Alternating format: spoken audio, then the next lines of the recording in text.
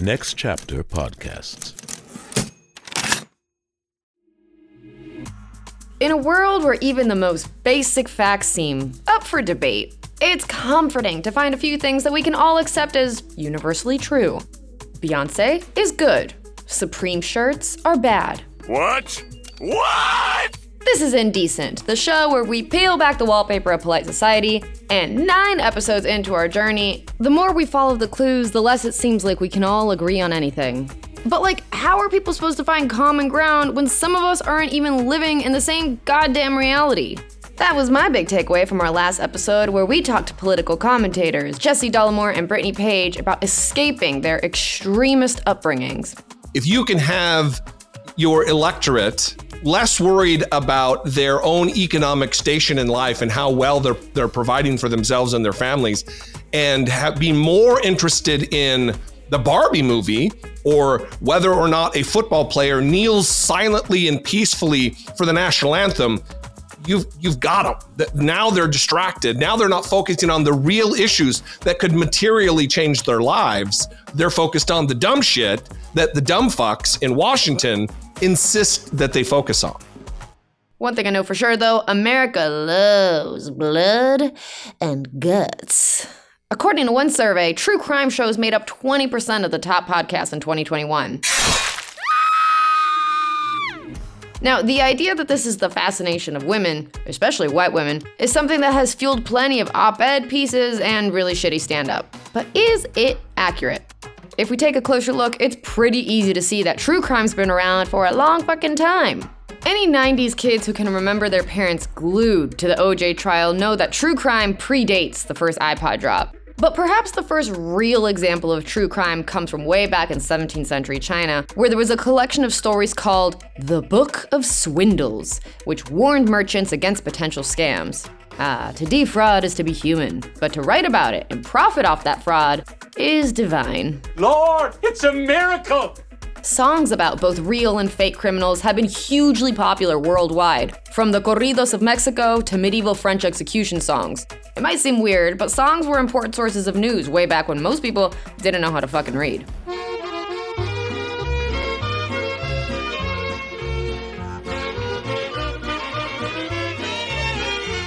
Even before newspapers, back in 16th century Britain, there were hundreds of pamphlets, broadsheets, and other periodicals covering everything from muggings to murder. And some of these stories push moral messages, while others sensationalize the crimes to drive up readership. An early form of TMZ, if you will. Since modern police forces didn't exist until the 19th century, this means that true crime has been around longer than cops. In fact, fuckery from the Boys in Blue is a shockingly common takeaway from stories about serial killers. This includes the LAPD basically covering for the Black Dahlia killer, and also the time that cops nearly saved one of Jeffrey Dahmer's victims, but decided, quote-unquote, nothing stood out about a grown man calling a naked 14-year-old covered in blood his drunk lover. I'm sorry, what? The 1960s marked the emergence of modern true crime. 2 books helped define the genre and are still the best-selling true crime books of all time. Truman Capote's In Cold Blood chronicles a real murder of a family in Kansas. Then there's Vincent Bugliosi's Helter Skelter about the Manson family murders. In Cold Blood covers not just the murders themselves, but the psychology of the killers, victims, and community. It was a little loosey-goosey on the whole true part of true crime. Helter Skelter, however, stuck more to the facts. And that delicate balancing act between selling the sexy, spooky bits and telling the sometimes tragic truth is still a huge part of true crime today. There are other ways reality and fantasy can overlap when it comes to crime content. One bizarre example involves a fictional detective named Inspector Boney. G'day, mate. Yes, really, that was Australia's answer to Sherlock Holmes. In 1929, Arthur Upfield, author of the Boney books, was writing his latest novel, and in it, the killer had perfected a real-world technique for making bodies disappear without a trace. Not a bad hook, right? Well, one of Upfield's buddies took the idea one step too far and used it to get rid of the 3 men that he murdered. Uh-oh. Now, the only reason he was eventually caught is he messed up some of the steps in Upfield's method. Men really can't follow directions. I swear to God, the reason we don't see more female killers isn't because they're not happening, it's probably because women are just better at getting away with it. We're very good at cleaning up bloody messes. We do it every month.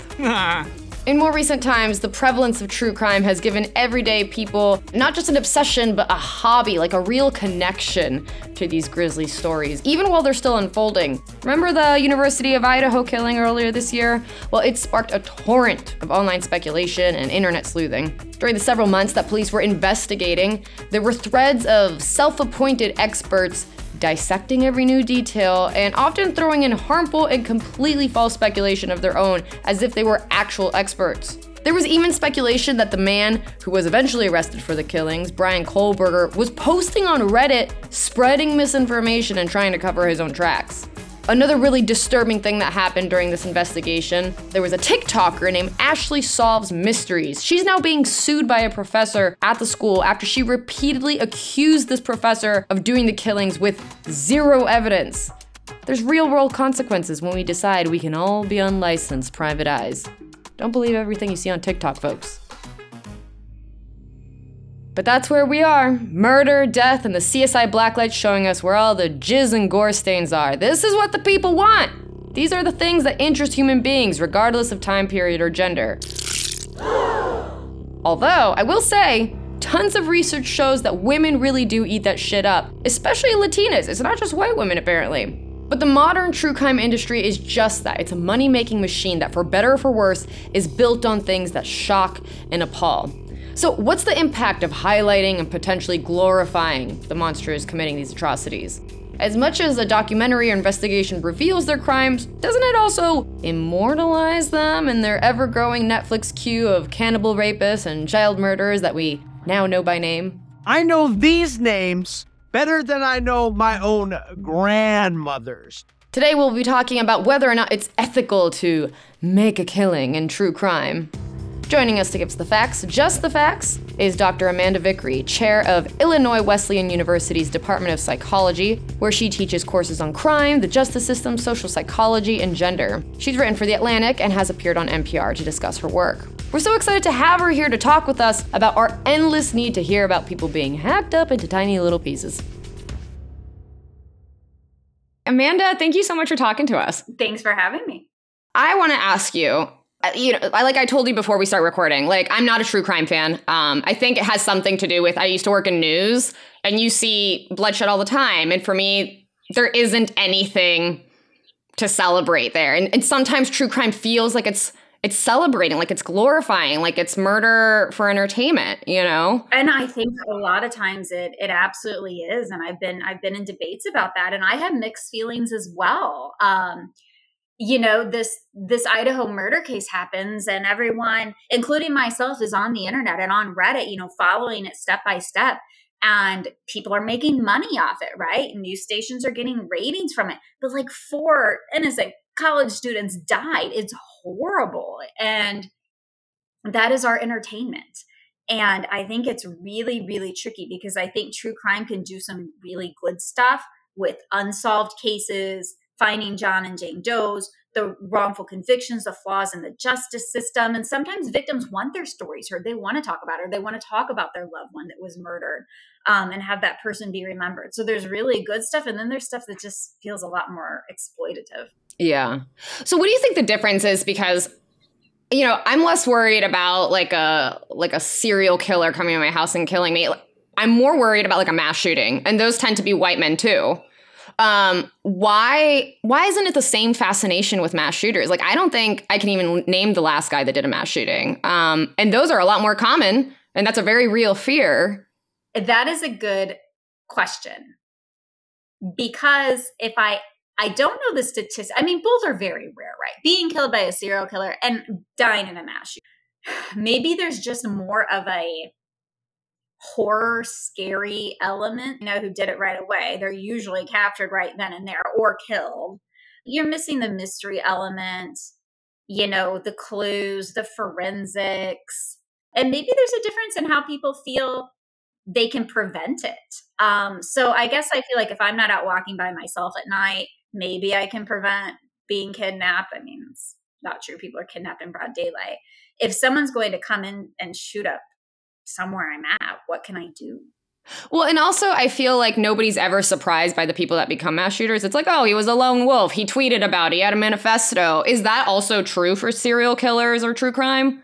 That's a good point, because I feel like most of the time when you see these Dateline shows or whatever it may be, most of the time people are surprised. It sounds like the Idaho killer had kind of a difficult background, some drug use, some social issues. It doesn't sound like anyone was super surprised on him, but I feel like a lot of like kind of the stereotypical Dateline in 2020 shows you see, it's like the married father of 3 who was living a secret life that nobody knew about.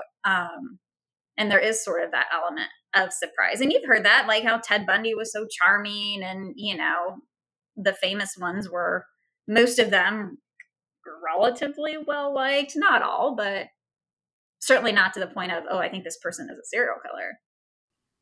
Yeah, we do have this kind of weird fascination with like thinking you know somebody, but do they have a darker secret? Yeah. And if they're a serial killer, that's a pretty dark secret. Yeah, the darkest one, yeah. You know, we don't see serial killers as much anymore, probably because it's harder to get away with that kind of stuff. The bigger fear is your partners. But, you know, if you, every time you lay your head on your pillow next to your husband, think, oh, could he be a murderer? You're not going to have a fruitful relationship. I told my husband, I have little notes hidden around the house that say, if I am murdered, investigate my husband. And he doesn't know where these are. So if he ever does kill me, someone's going to come in and find these notes, and he's going to prison because I've got evidence saying he's the one who killed me. So I'm safe, I think. I did just want to get life insurance recently, and he was very concerned about that, about what plans I had.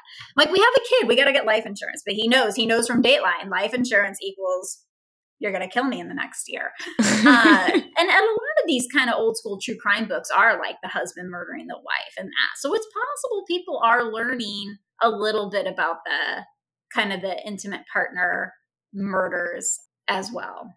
What is in his background. But I don't know, who dates someone and thinks, well, he checks these boxes in his background. He's got these little warning signs. Man, I think he's probably going to kill me someday. I better not go on a second date, right? I mean, that's kind of hard.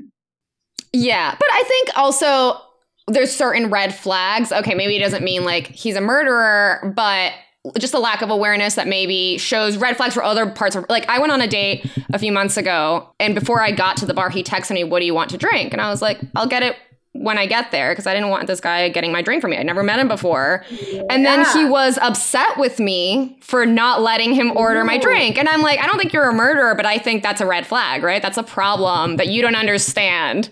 Oh, that's smart. I like it. Look at that. You, I'm sure, learned that from something you saw on the news or some sort of true crime thing about you got to protect what you're drinking. And how he handled that, you're right, is a red flag.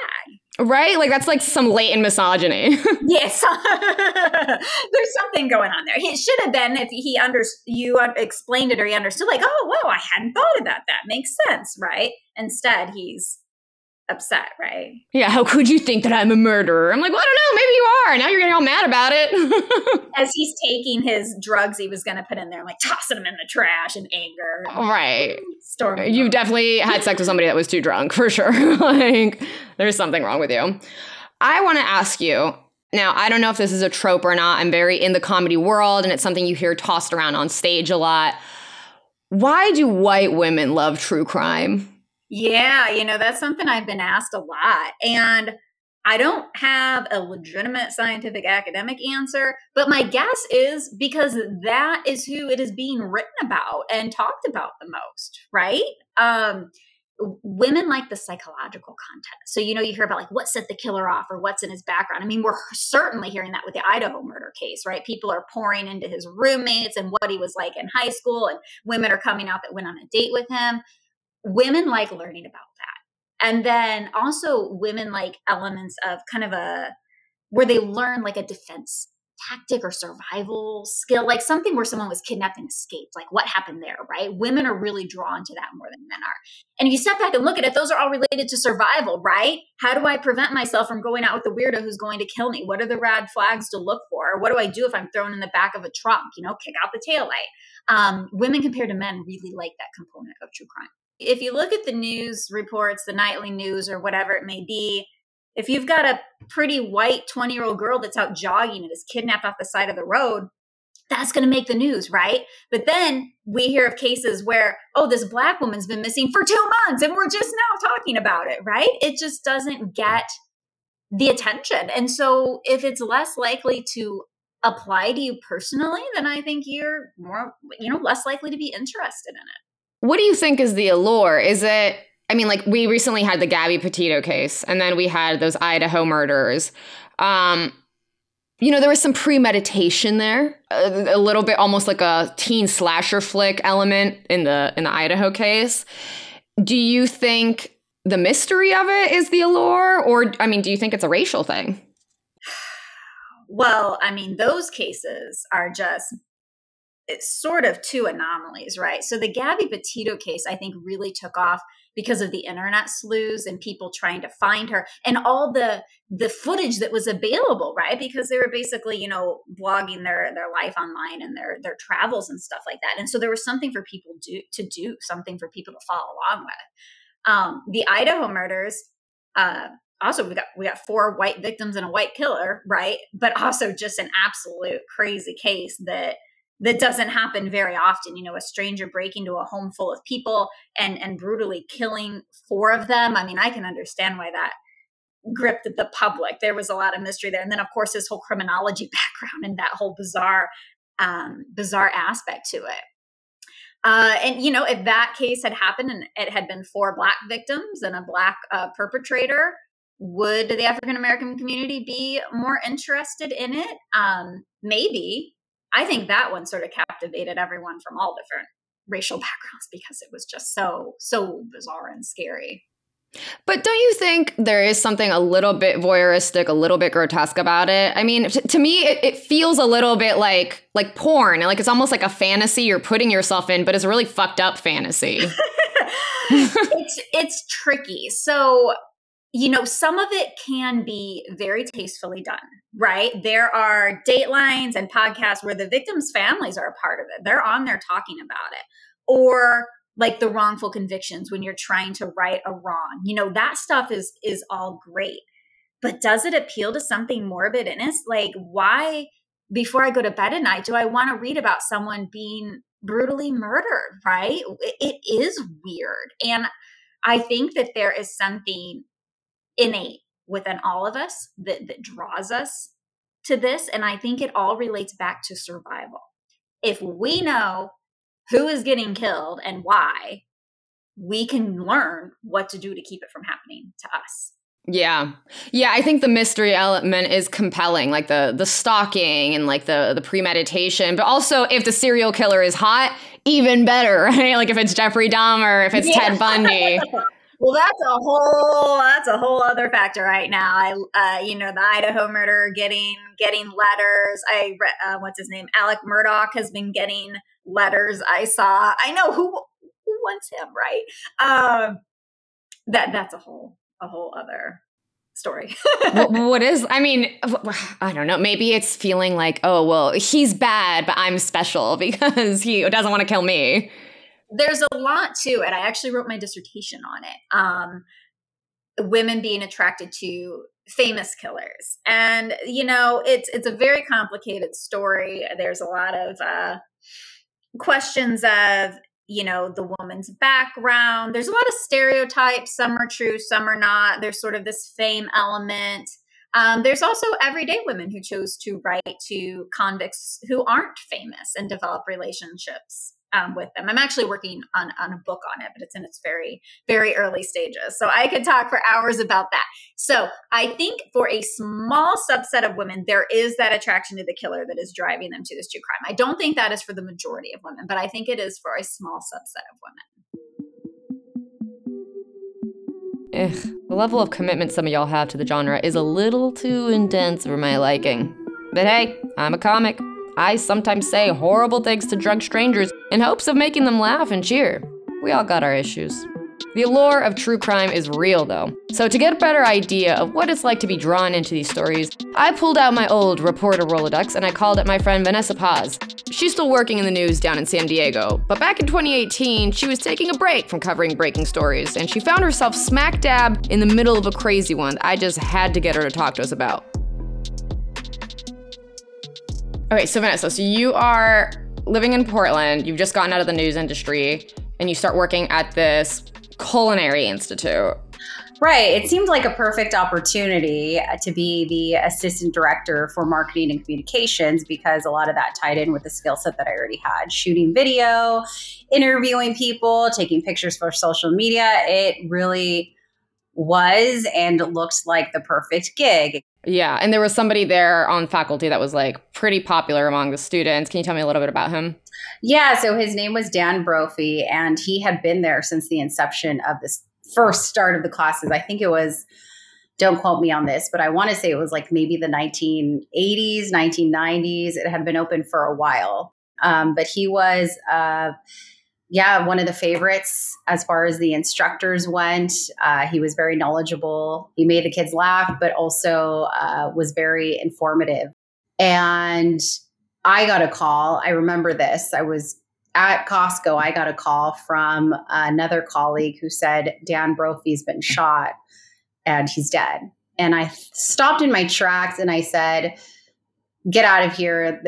What are you even talking about? It's kind of like just that, first instant of shock where you just kind of don't believe what you're hearing. And then I headed to the school, huge police presence. And that's exactly what happened. Dan Brophy had been shot and killed, and no one knew what happened. There were no signs of a break-in at first, so we didn't think it was a robbery of any sort. And everyone was a little on edge around campus after that happened, especially the students, because it was actually a student who walked in and found him. Obviously just a nightmare of a scene, as you can imagine. Yeah. So, I mean, here's this guy who's like super beloved in the community. Who would want to shoot him? Like, what happens in the aftermath? Yes. So we didn't know if there were any suspects. We didn't know if it was a random attack. We didn't know if it was a disgruntled student who came back for revenge, because he was very witty and he had humor, right? That's what made his class fun. And, sometimes some students, it didn't rub them the right way. So many questions about what happened to Dan Brophy. The group of instructors were actually very tight knit. They were more like a family than a faculty who received a paycheck. And so we made sure that Nancy, his wife, had everything she needed, because she was unemployed. She was an aspiring writer. So the faculty every week sent her meal kits. We raised money for her through banquets that we had each week. Myself and the entire staff just always wanted to make sure that she was okay. But, we ended up having a memorial for Dan, and there was about 500, 600, maybe even 1,000 people that showed up. There was just a massive turnout for this memorial for Dan, and Nancy showed up front and center, did a speech, shed the tears, made everyone else in the audience cry. And it was just, a very touching moment to remember Dan, and everyone, including Nancy, spoke about, what they'll remember of Dan and how much of an impact they made on them. Wow. Okay. So here's Nancy. She's super involved in the community. What kind of stuff does she write? So she wrote a book called How to Murder Your Husband, which is bizarre, right? Just a little ironic. She also wrote another book by the title, I believe it was The Wrong Husband. So a lot of her books, I would say, was under that kind of like romance/thriller category. So it was just a little odd, and she was actually famous for that genre. So at no point are you thinking this woman who wrote this book about killing her husband killed her husband? Yes, that's accurate. No one ever in a million years. We were, anything Nancy needed during that time. It was months before investigators released any information about the murder. But as we know, it ended up being his wife. How did investigators even find that out? So months later, I remember getting a call from someone, again, a colleague. And, it was one of those things where I just stopped in my tracks. And they said Nancy was arrested for Dan Brophy's murder. And the talk among the school was, this has to be a mistake. There's no way. Like Nancy was, oftentimes we would ask him, are you going to go to this field trip this weekend? Are you going to be able to make it? And he'd be like, I have to ask the manager. And the manager was his wife.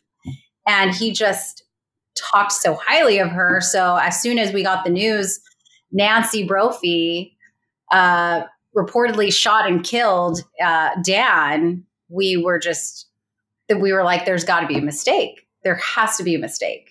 So why did she end up doing it? Was it like a life insurance type thing?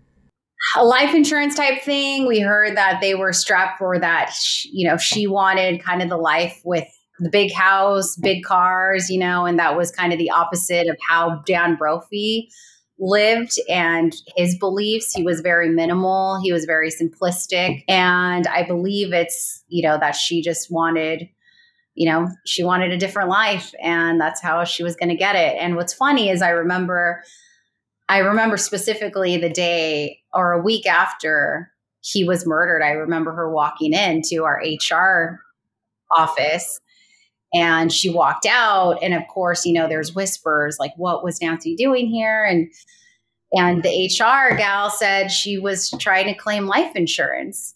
And it was in one ear, out the other. We didn't think anything of it. And then months later, when she was arrested, suspected of his murder, it just all started clicking, which is just, it was wild. The smoking gun was a camera that caught her van driving by the Institute from a Starbucks camera. So she had told investigators that she was nowhere near the scene at the time of the murder. And when they went back and checked the surveillance cameras, it was a clear image of Nancy in her van driving right past the culinary school right when the murder happened. Wow. And she didn't drop him off because he had his truck there. He drove his truck. He stocked it up with all the goods for the course that day. And she clearly went out of her way and did what she did. Wow. And was sloppy about it too. How are you going to drive your own car to the murder scene? Exactly. I mean, especially in a world where, you're just on camera in every corner. So, yeah. Yeah. That is fucking insane. Jesus Christ. Yeah. But she was found guilty, and, we were all very happy that Dan Brophy, sadly, he's not with us, but that, he was given justice. So, yeah. Yeah. Well, and now we were just Googling that there might be like a movie that's either been made or going to be made about it. How does that make you feel? Like, you knew this guy, you worked with this guy, you love this guy. How does it make you feel that people are like making content about what happened to him? It doesn't surprise me. It's a wild story. It's just a wild story. I mean, had I not been involved and I read about it, it would have easily, pulled me into either reading about it, reading a book about it, seeing a doc about it, and even now watching a Lifetime movie about it. So it doesn't shock me that this story made headlines across the nation. Wouldn't be surprised if people even around the globe heard about it, because not every day do you hear about a true crime novelist actually committing a crime, someone who wrote a book surrounding how to murder your husband, actually murdering their husband, and going about it in a way that was just so kind of manipulative, because she showed up at the memorial. She spoke she spoke to everyone, all of his students and his family and his colleagues, about how great of a person Dan was. And she accepted gifts and, donations from the community who were supporting and rallying behind her, because they thought she was also a victim in this case, which we found out really quickly she was not at all. Wow. What a bitch. Yeah. You think you know people. Big thanks to my friend Vanessa Paz for joining us on the podcast and sharing that story with us. Now back to Amanda Vicary for more true crime at its best. And I did actually see this documentary. I think it was British, and it was about a guy, not Jack the Ripper. It was somebody after Jack the Ripper that was very similar. And I remember watching that documentary and thinking, oh, they did true crime right. Because there was nothing like glorifying him at all. The whole documentary was about how originally this guy started killing sex workers and prostitutes. And then he moved on to just like the general public and killing young girls of all walks of life. And that was when it finally started becoming a problem for the community and the police started paying attention to it. But when like prostitutes were coming forward and being like, hey, I was beaten by this guy and he tried to murder me, they completely ignored it. And so I feel like a lot of true crime actually is about like police not doing their job, right? Like police just getting bamboozled or having a bias. And I think this is me theorizing, and you tell me what you think about it.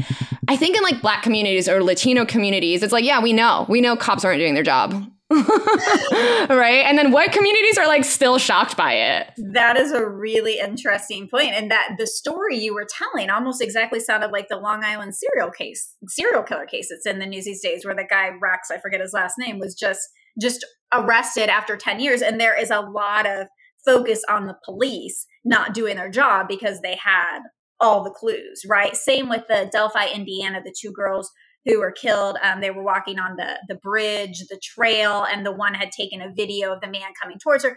They had all the clues at the beginning to arrest the guy, and it was just, the report was just lost, right? It sounds like, until someone else came in and took a look at the case. And so there has been a lot of focus on that lately. And, I think it's twofold, because hindsight's always 20/20. You look back and you're like, well, obviously that was the person out of the stack of 500 you had because of this. How did you miss this? Right. So I think sometimes the detectives might get a bad rap. Sometimes do they totally mess up? Yes. And in cases of wrongful convictions, are they really messing up? Yeah, for sure. And I think you may be onto something there with the Black community. You think about the things you see on the internet these days where someone's being arrested and the police are either beating them up or like throwing drugs in the back of the car. Think of what had to happen before cameras, cell phone cameras and body cams existed, right? And the Black community has known for a long time that stuff like this can happen, where the white community, I'm sure, is not experiencing it in anywhere near the same rate. And so, yeah, maybe when these cases are solved and like, oh, the police messed up, we white people are like, whoa, what? And the Black community's like, yeah. Yeah.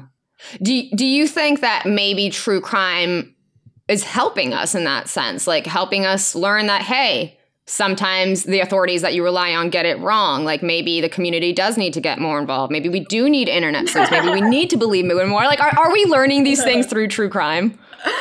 I don't know. I'm not sure about that.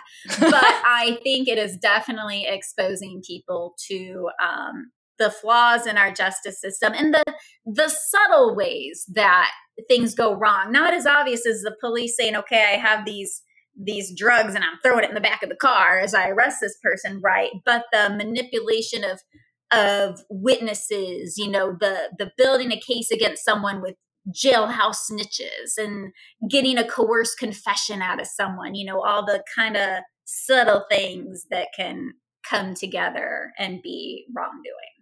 And I think those are really fascinating because it's harder to look at and understand. If you see a video of a cop planting drugs on someone, that's it. But you see someone that's in prison for 20 years and people testified against him and someone picked him out of it deliberately, manipulate the situation. Right.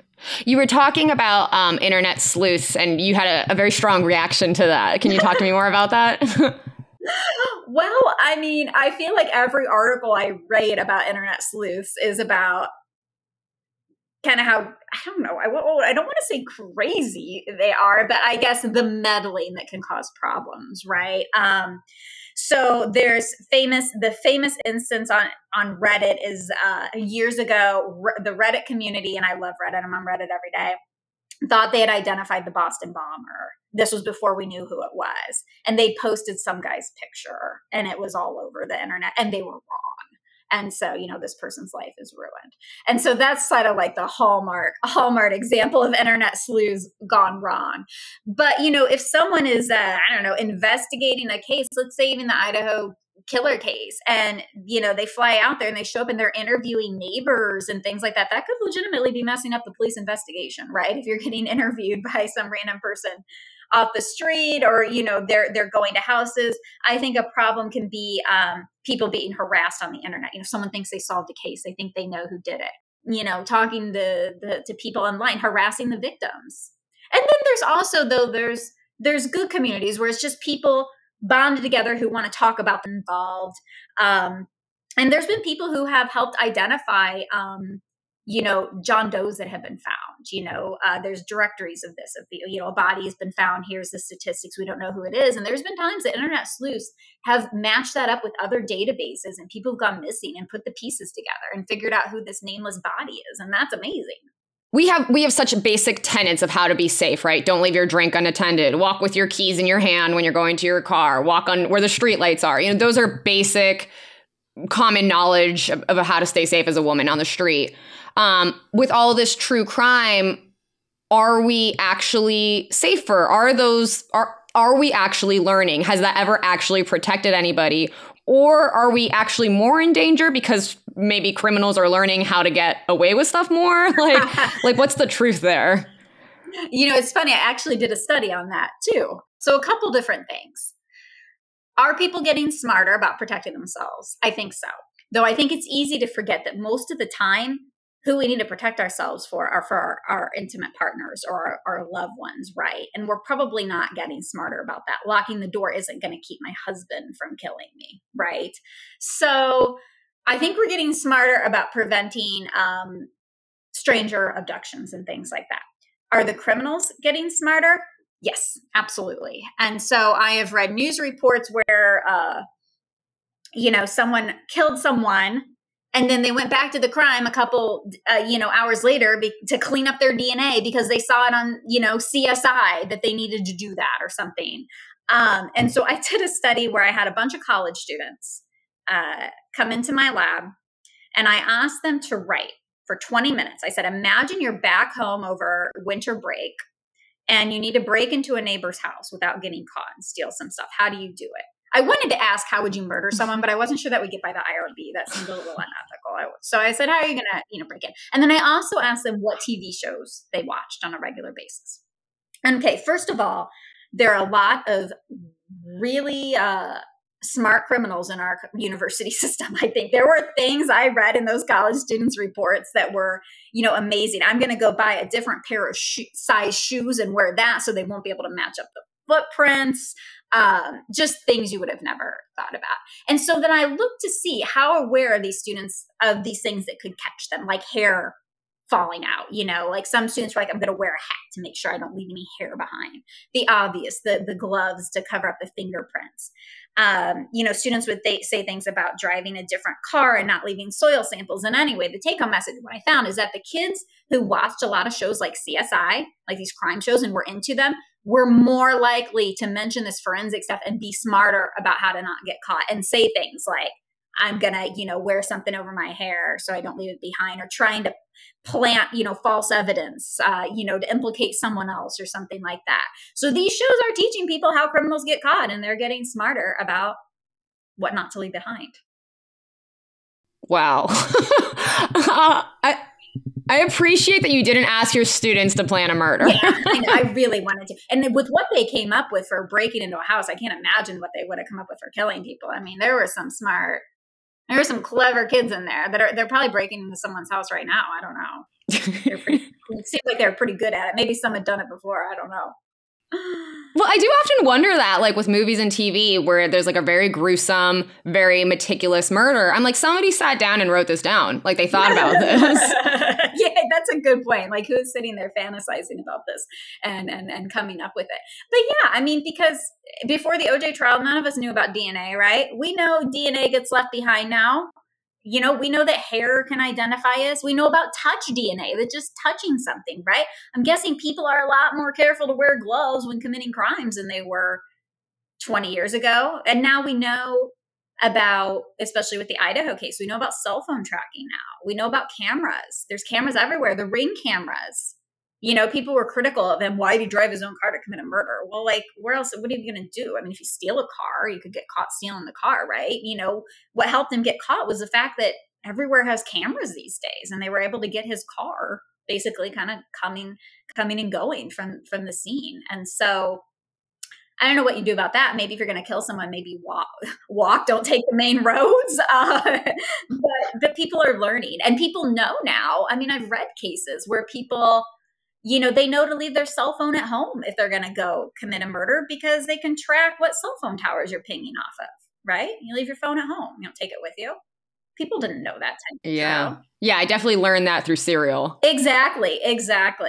Okay, so Amanda, we've mentioned a lot throughout this conversation, good true crime versus bad true crime. So what's the difference between those two things? And is there a difference between what's good for morality versus what's good for entertainment? I think there is a difference between true crime that serves perhaps a greater moral purpose and true crime that is just for entertainment. And so I think that what makes a good true crime from sort of a moral perspective would be if it has some sort of educational component. Are you learning something, whether it's about the justice system or trying to help solve an unsolved case, something legitimate you are taking from it? And also, I think good moral true crime is supported by the family members or the friends or the loved ones of the people involved. Now, good true crime in terms of what is entertaining, I think differs probably for a lot of people. I think good true entertainment true crime is mysterious in some way. There is something you're putting together the clues, you're trying to solve the crime. We don't know who did it, or we do, but it's not revealed to the end of the 2-hour Dateline show who actually is the culprit, right? And I think good entertaining true crime is also heart-wrenching.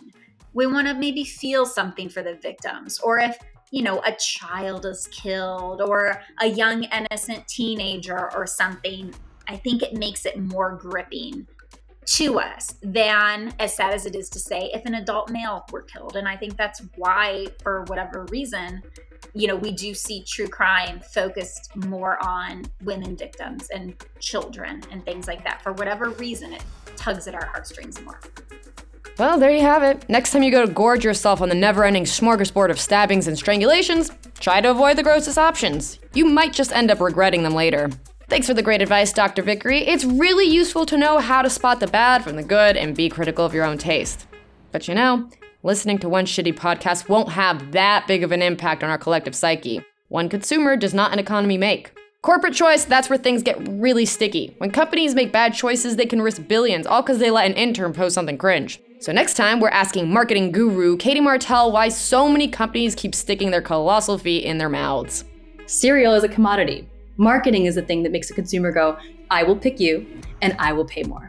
And so companies have to tap into whatever will set them apart or make them trusted. I think that's the kind of reason companies do this. And what ends up happening now is you get brands going, oh, well, we have to do something. It's Pride Month. Oh, we have to do something. It's Black Lives Matter season. June of 2020 was every brand and their mom had this black statement that, on Twitter that was rip to George Floyd. And we stand with, Black Americans and police brutality must end. There was this whole performative game where it was who could get their statement out fast enough. And they all looked the same. They all literally looked identical. New episodes come out every other Thursday. Giving us a rating and a review is a huge help, and make sure other people can find the show. Indecent is a production of Next Chapter Podcast. Go to ncpodcast.com to learn more. If you have something you want us to talk about, a guest you want to recommend, or you know of a truly foolproof way to get rid of a body, shoot us an email at indecentthepod@gmail.com. Or hit us up on social media at IndecentKiki and follow me at It's Kiki Anderson. My producers are Max Wolfson and Pete Musto, and our executive producer is Jeremiah Tittle. I'm Kiki Anderson, and this has been Indecent, where NSFW meets LMAO. Mwah.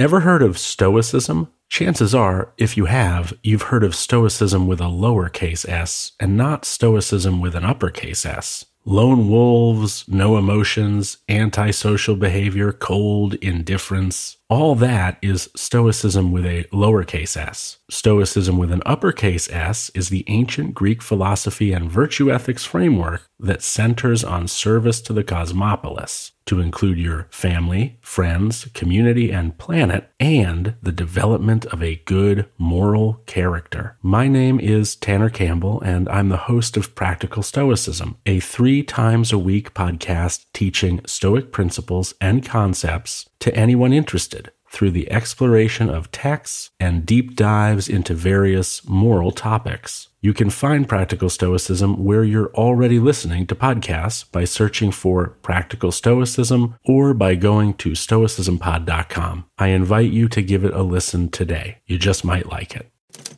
Next Chapter Podcasts.